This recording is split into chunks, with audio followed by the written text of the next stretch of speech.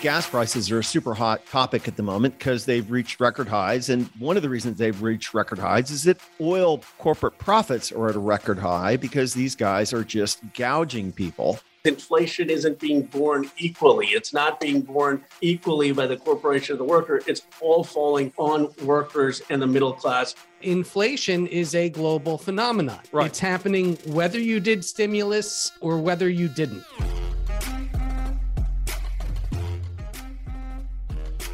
From the home offices of Civic Ventures in downtown Seattle, this is Pitchfork Economics with Nick Hanauer, the best place to get the truth about who gets what and why.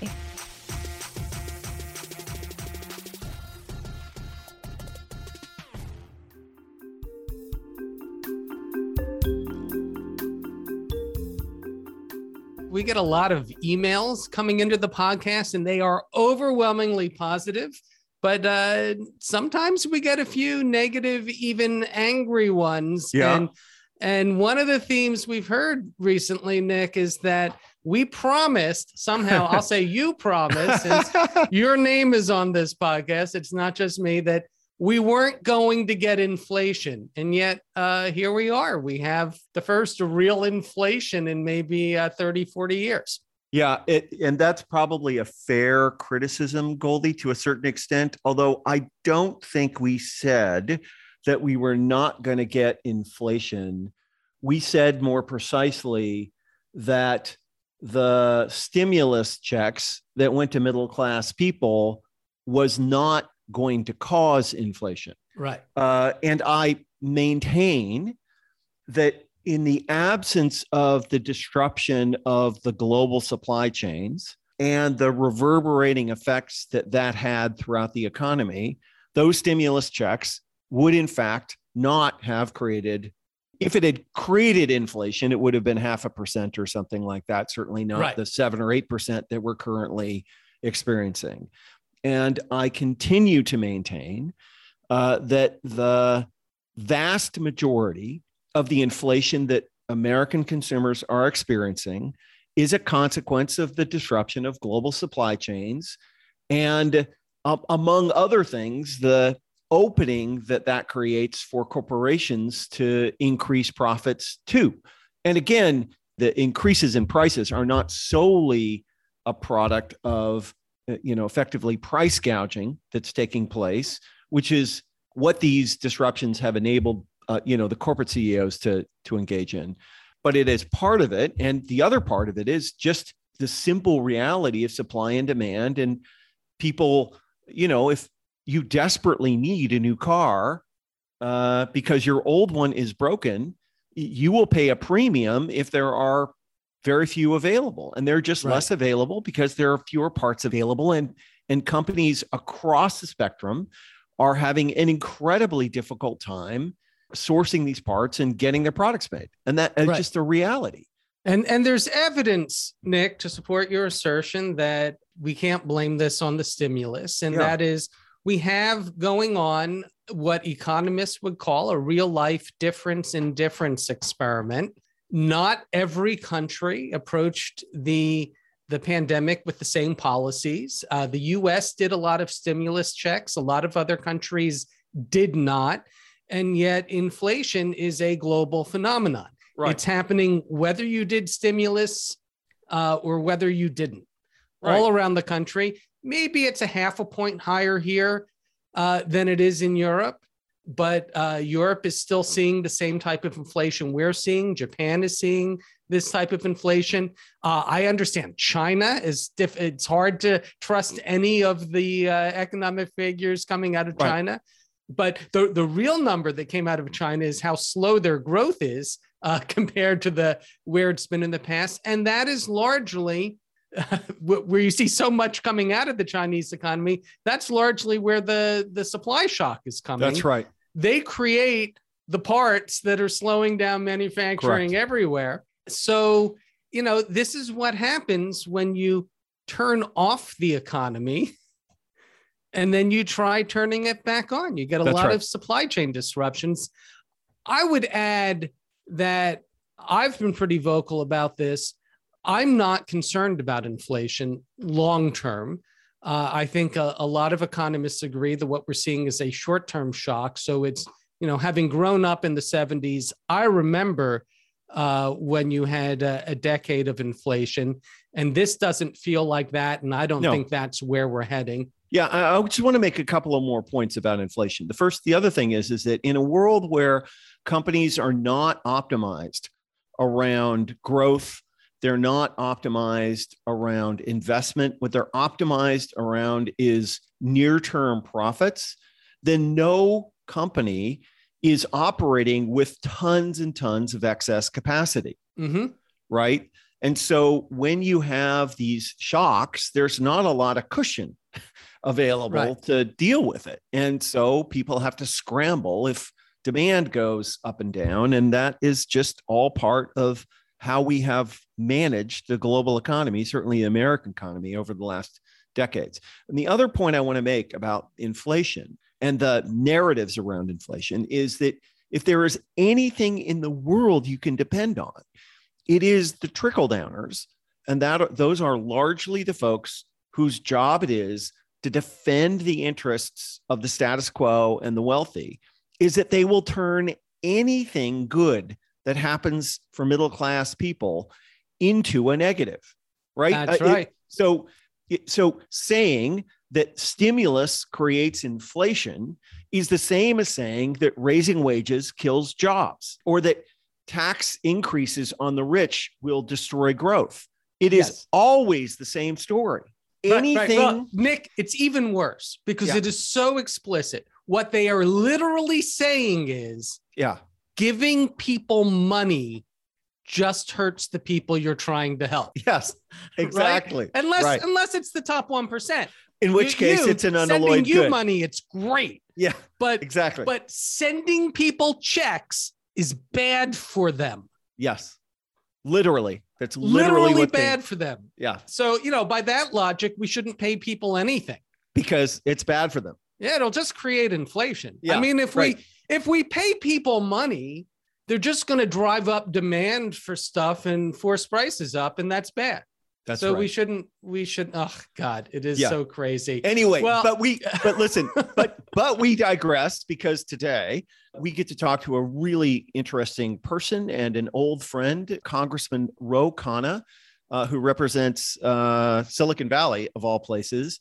And we're going to talk to him mostly about his big oil windfall profits tax, because gas prices are a super hot topic at the moment because they've reached record highs. And one of the reasons they've reached record highs is that oil corporate profits are at a record high because these guys are just gouging people. And so he's going to talk to us about that. And he's also going to talk to us about his new book, which is super interesting, Dignity in a Digital Age, Making Tech Work for All of Us. So with that, why don't we talk to Ro?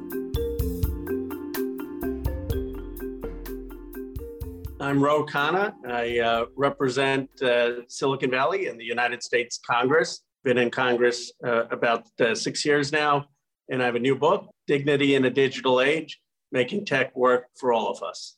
Congressman, welcome back to the show. It's super fun to catch up and see and hear about what your latest concerns and interests are. And I know that one of them is inflation, which is a very real challenge for the majority of Americans. So let's talk about it from your perspective. What's causing it? Inflation, as I understand it, is too much money chasing too few goods. That's the standard definition.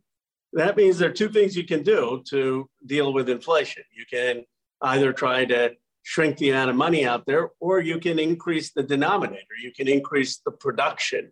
My view is that the biggest thing we ought to be doing is increasing our production in this country. A lot of the inflation was in part that we offshored so much of the productive capacity. We really didn't think that we needed to be making things in this country.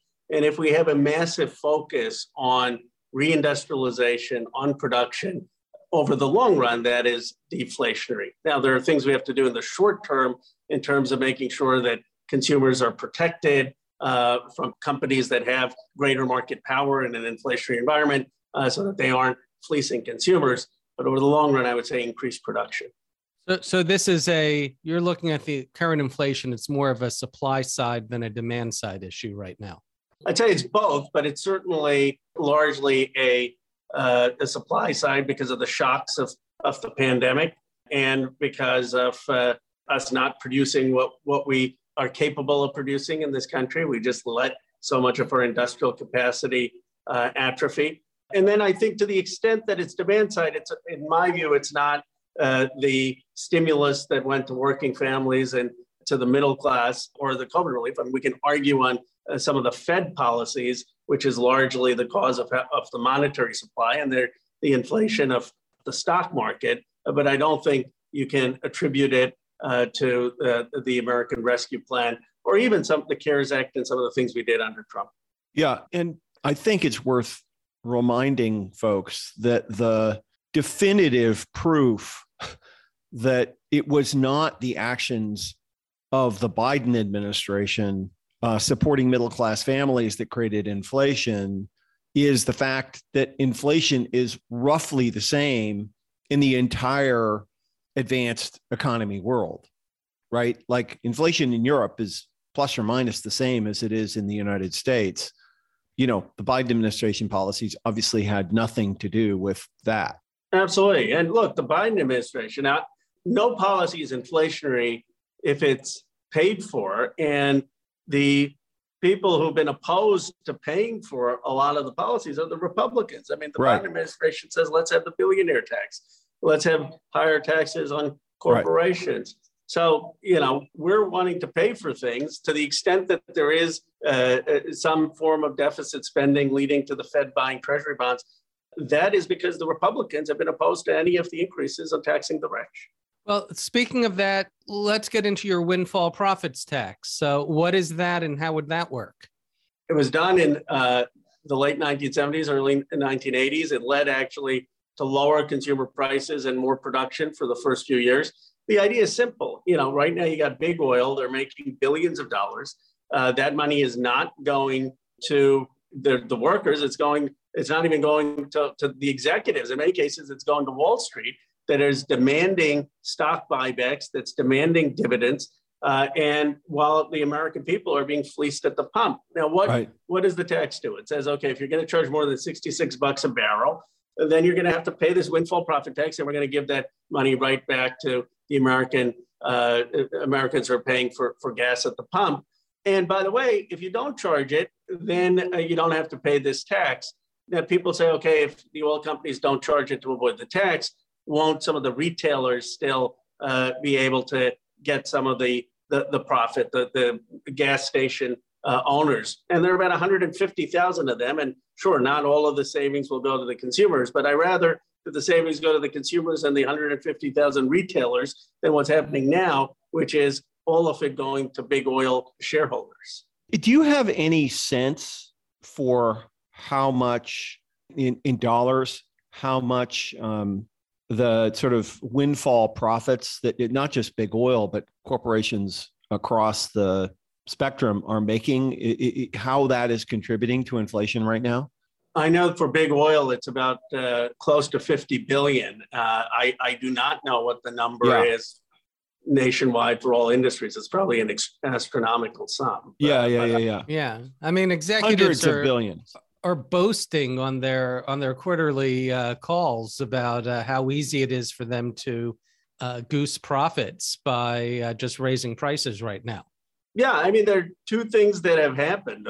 One is when you have market power and we have highly concentrated industries and you have an inflationary environment, you have the ability to raise prices. And no one, people keep saying, oh, this is not correct economics, et cetera. No one is saying that the cause of inflation is just these corporations' actions. The cause of inflation may be that you have too much money chasing too few goods. But when you have that environment, corporations have a choice. And because of the concentration, they are increasing those prices on the consumer. And so the point is inflation isn't being borne equally. It's not being borne equally by the corporation or the worker. It's all falling on workers and the middle class because of the corporate behavior and concentration.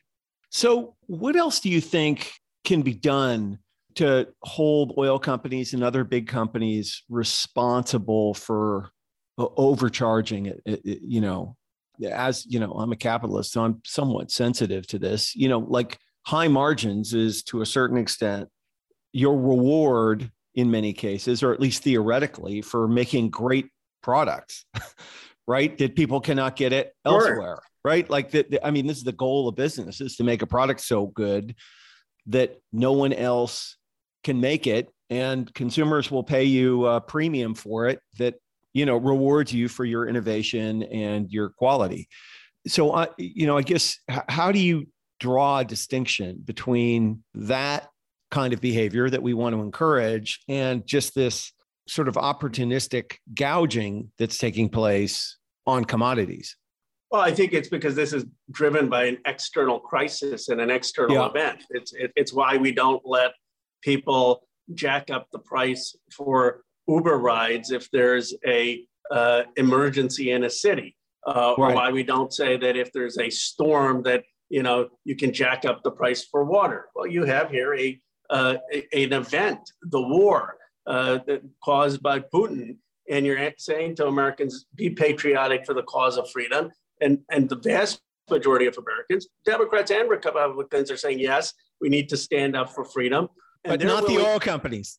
But not the oil companies. Yeah, they're only standing up for themselves. So that's if the oil companies had come up with some invention and they had made oil, this great oil that maybe it makes their car go 1,000 miles or something instead of 300 miles on the tank.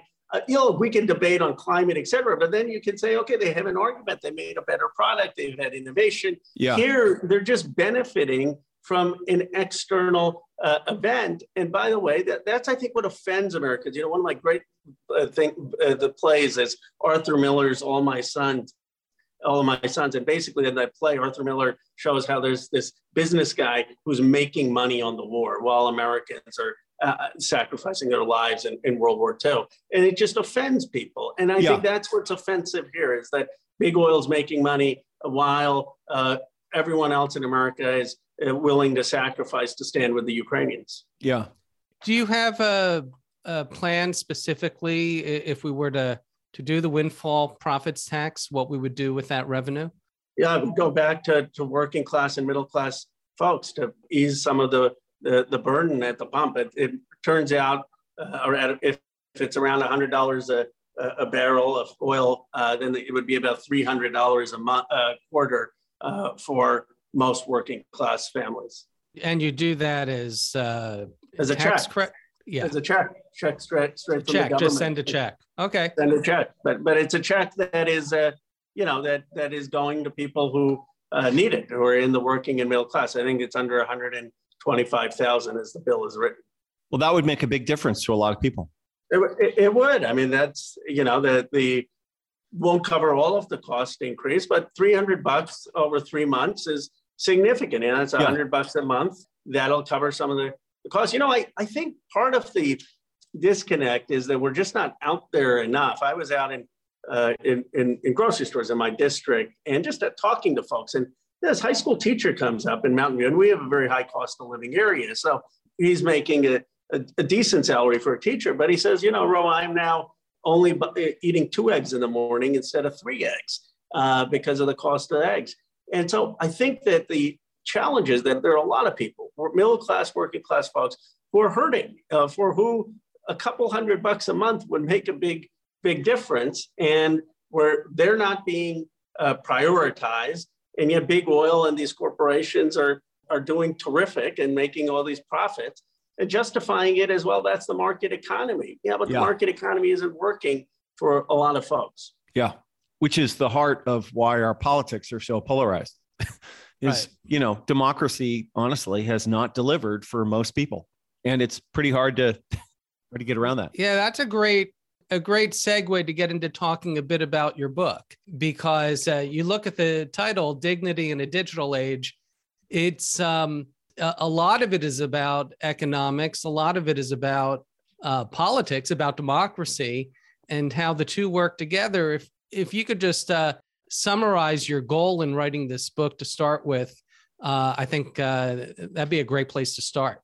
the goal was to say that there's something that is fundamentally amiss with globalization and the new economy. It's basically led to $11 trillion of piling up in my district of market cap. And at the same time, you've had millions of jobs offshored. You've had deindustrialization. You've had communities totally left out and no sense of economic prospects, not just for people in their 50s or 60s, but even for their kids, where communities are talking about a brain drain in the United States of America, having to have people leave. And you have the case of this extraordinary inequality with workers, where you could win the lottery, work for one of the wealthiest companies in the world, Amazon, and still have a life where you've got an algorithm as a boss and not making more than $15 an hour, not the $30 you used to make in a manufacturing job. And so how can there be a dignity and pride in this new economy when so many people, communities, workers have been left out? And that's the central thesis of the book. And, I propose some of the solutions that I have, but really it's to start a conversation to say, we need intentionality. We need state intervention. We can't just let the market continue to have the outcome that it's created. One of the things I loved in the book was your use of the word freedom. You kind of excoriate your fellow Democrats on that. Explain where you were going. Well, this is where I know we were talking beforehand about Amartya Sen, and this is his central idea, his great book, Development as Freedom. And the basic point is, what does it mean for a person to be free? It means that you can take risks, that you can live your dream, that you can do things that you want to do. Well, that one of the causes that could restrict your freedom is if the government comes and puts you in jail or takes things from you. And obviously, we want to make sure we have rights are protected. But I think a lot of people, with the way they experience the loss of their freedom today, is not just fear that they're going to have the government show up at their door to take things from them. It's that they don't have health care. And so they can't change their job. They can't start a small business. They can't take care of their kids. They don't have childcare. So they don't have the opportunities that they want in life. And a lot of our policies, democratic policies, are actually enabling people to have the freedom to live the life they want. And we ought to talk about that. FDR certainly did in his great famous Second Bill of Rights speech. He said, we've got to have healthcare, education, so that people can be free in America to pursue their happiness. And like I said, you kind of excoriate your fellow Democrats for allowing Republicans to own the word freedom. Yeah, because I think we are we're a party that understands justice and empathy and compassion, and that is all important. And I think it strikes us, okay, all this money is piling up and in a few people's hands, and some people have been left out, and it's not fair. And fairness is an important value, but all of our arguments are always on the axis of fairness. And there's another whole dimension to it, which is actually our policies are what's going to unleash people's freedom. That's going to allow them to create things and build things and experiment and have happy family lives and build community. And we never talk about that. And I think that we're just missing a whole dimension that can connect with people. Yeah, I think you're absolutely right. And Roa, I so appreciate you drawing out the distinction between freedom from and freedom to, right? Obviously, there's this very narrow conception of freedom that the right pushes, which is freedom from constraint, which largely ends up being handing the right to exploit other people to very powerful people. Yeah. And there's such an important distinction between that and giving people the capacity to do what they want or could be able to do. And that is what progressive economic policies do, is they expand the capacity of people to, do more, be more, realize more of their individual opportunities, rather than being a friggin' wage slave to a giant corporation with no options. I think this explains in so much why there's a disconnect between sometimes entrepreneurs in the Valley or others thinking of themselves as self-made and others not thinking of themselves as self-made. On the one hand, they said, look, we're not Donald Trump. Like, we haven't inherited millions of dollars. We kind of built these things. We worked really hard. We took risks. So yeah, there's this sense of being self-made. Some of them say we're immigrants. We came to this country with very little. But then I think when you peel back almost any successful story, even for immigrants, you'll see, well, they had this extraordinary education. Most of them didn't worry about healthcare when they were growing up. Most of them had all of the nutrition. And so it's just that we take some of those basic things. And if I could just add, Ro, my experience is if you track it back to their parents, you know, these immigrant success stories were generational in the sense that their parents were scientists or doctors or lawyers. Yeah, or right? at least middle class. At least middle class. And so I guess the point is just give everyone the basics, right? I mean, that's basically all progressive economics is saying. Like, everyone should have healthcare, everyone should have education, nutrition, the things, as you said, that make you capable of daring to take a risk. You know, the other thing, it's like, okay, if things didn't work out, if you take a risk, they don't work out. Well, you're not going to be homeless. You have other options when you have certain education or come from certain families. And I think that is the essence of what progressive economics is about, is giving everyone sort of those freedoms and that security. Yeah, no, I think you're right. So can we zero in on the theme of technology? Obviously, you know, one of the great challenges we face is the agglomeration effects that are going on in places like Silicon Valley and New York and Seattle and so on and so forth, right? That, you know, these companies that are producing most of the new innovation, most of the new GDP, you know, all that stuff tend to be concentrated in a few places, and for very good reason, which is by a factor of 10, the most important thing is accessing the talent pools that can make these things possible. And that is virtually impossible for a small community, a small town of 3,000 people to compete with, right?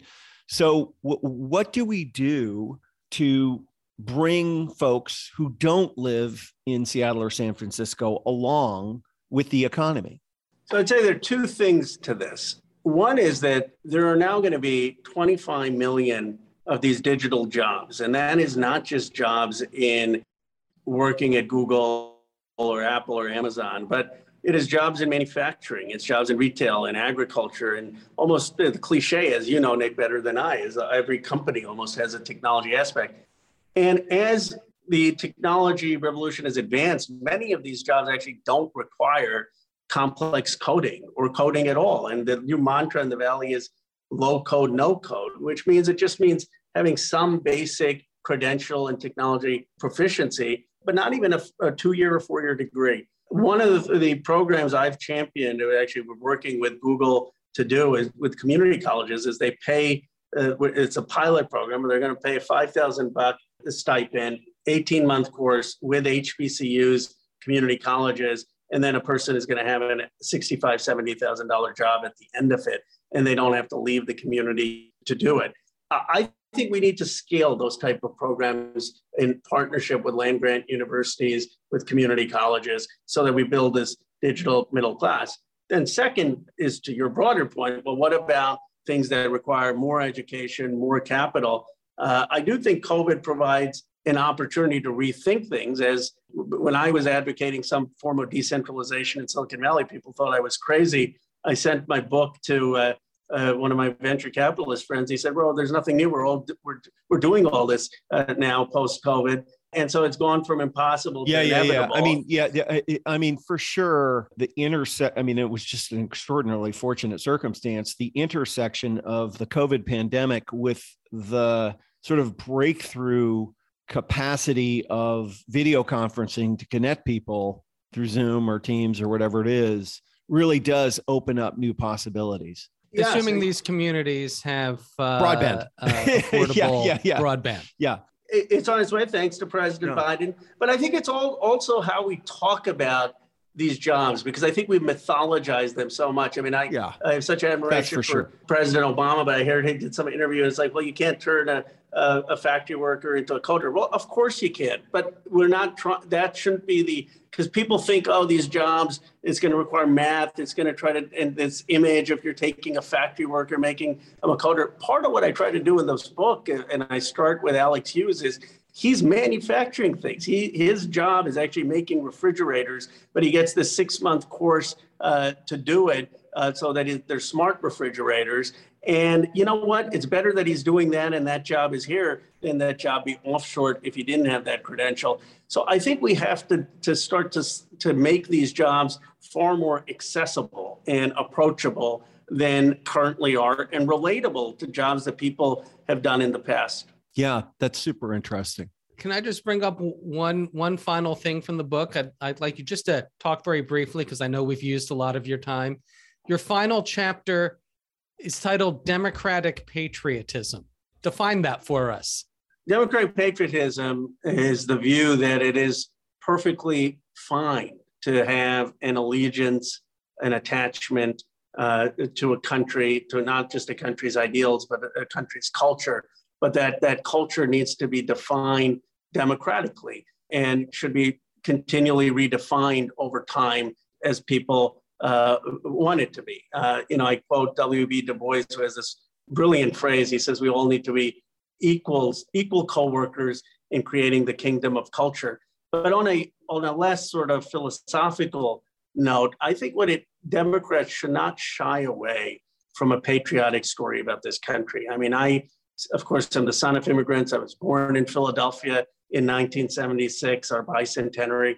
And I think that we have to be proud of the American story of becoming, in my view, the first truly multiracial, multi-ethnic democracy in the history of the world. Doesn't mean we don't acknowledge the problems. Doesn't mean we don't acknowledge that there are a lot of folks currently left out of an economy. But it should be with an aspiration that we want this country to succeed, and we believe in this country's values, and we believe fundamentally it's a decent, good country. I just think that's first true to what I actually believe, and I think it may help get our message across to people who may be skeptical or unwilling to listen. Yeah, that's great. So let's finish with the benevolent dictator question. Either about inflation or big tech policy, your choice. If you were in charge and politics wasn't at play, what would you do near term? Here's what I would do. I'd work to reindustrialize the country, but let me give you a very specific example because I was just there, and I'll be brief. Galesburg, Illinois, Maytag factory left, 5,000 jobs left. They were making, coincidentally, refrigerators there. President Obama eloquently spoke about it in his 2004 keynote speech. I went there 3 weeks ago. They said, look, 20 years have gone. Our communities have totally not changed. It's just gotten worse. The economy has gotten worse. Our kids are leaving. You know what I would do? I would pick 20 of these communities across the country in west side of Chicago, Black communities, white working class communities, have the president call up people like you, and they call up CEOs, call up educational institution leaders and say, we're actually going to just spend a couple of years revitalizing these communities. Bobby Kennedy tried that with Bedford-Stuyvesant in 1964 in Brooklyn, and it actually worked quite well. But I think one of the reasons we're not heard is they hear me on TV say, build back better, infrastructure, et cetera, but their lived experience is this is not helping our lives. And we've got to somehow actually start creating economic opportunity in these places. That's fantastic. Well, Ro, thank you again for being with us and for the work you do, and best of luck in your endeavors. Thank you, Nick. Thank you for the work you do. You're a very important voice. And thanks for writing this book. Thank you, Goldie.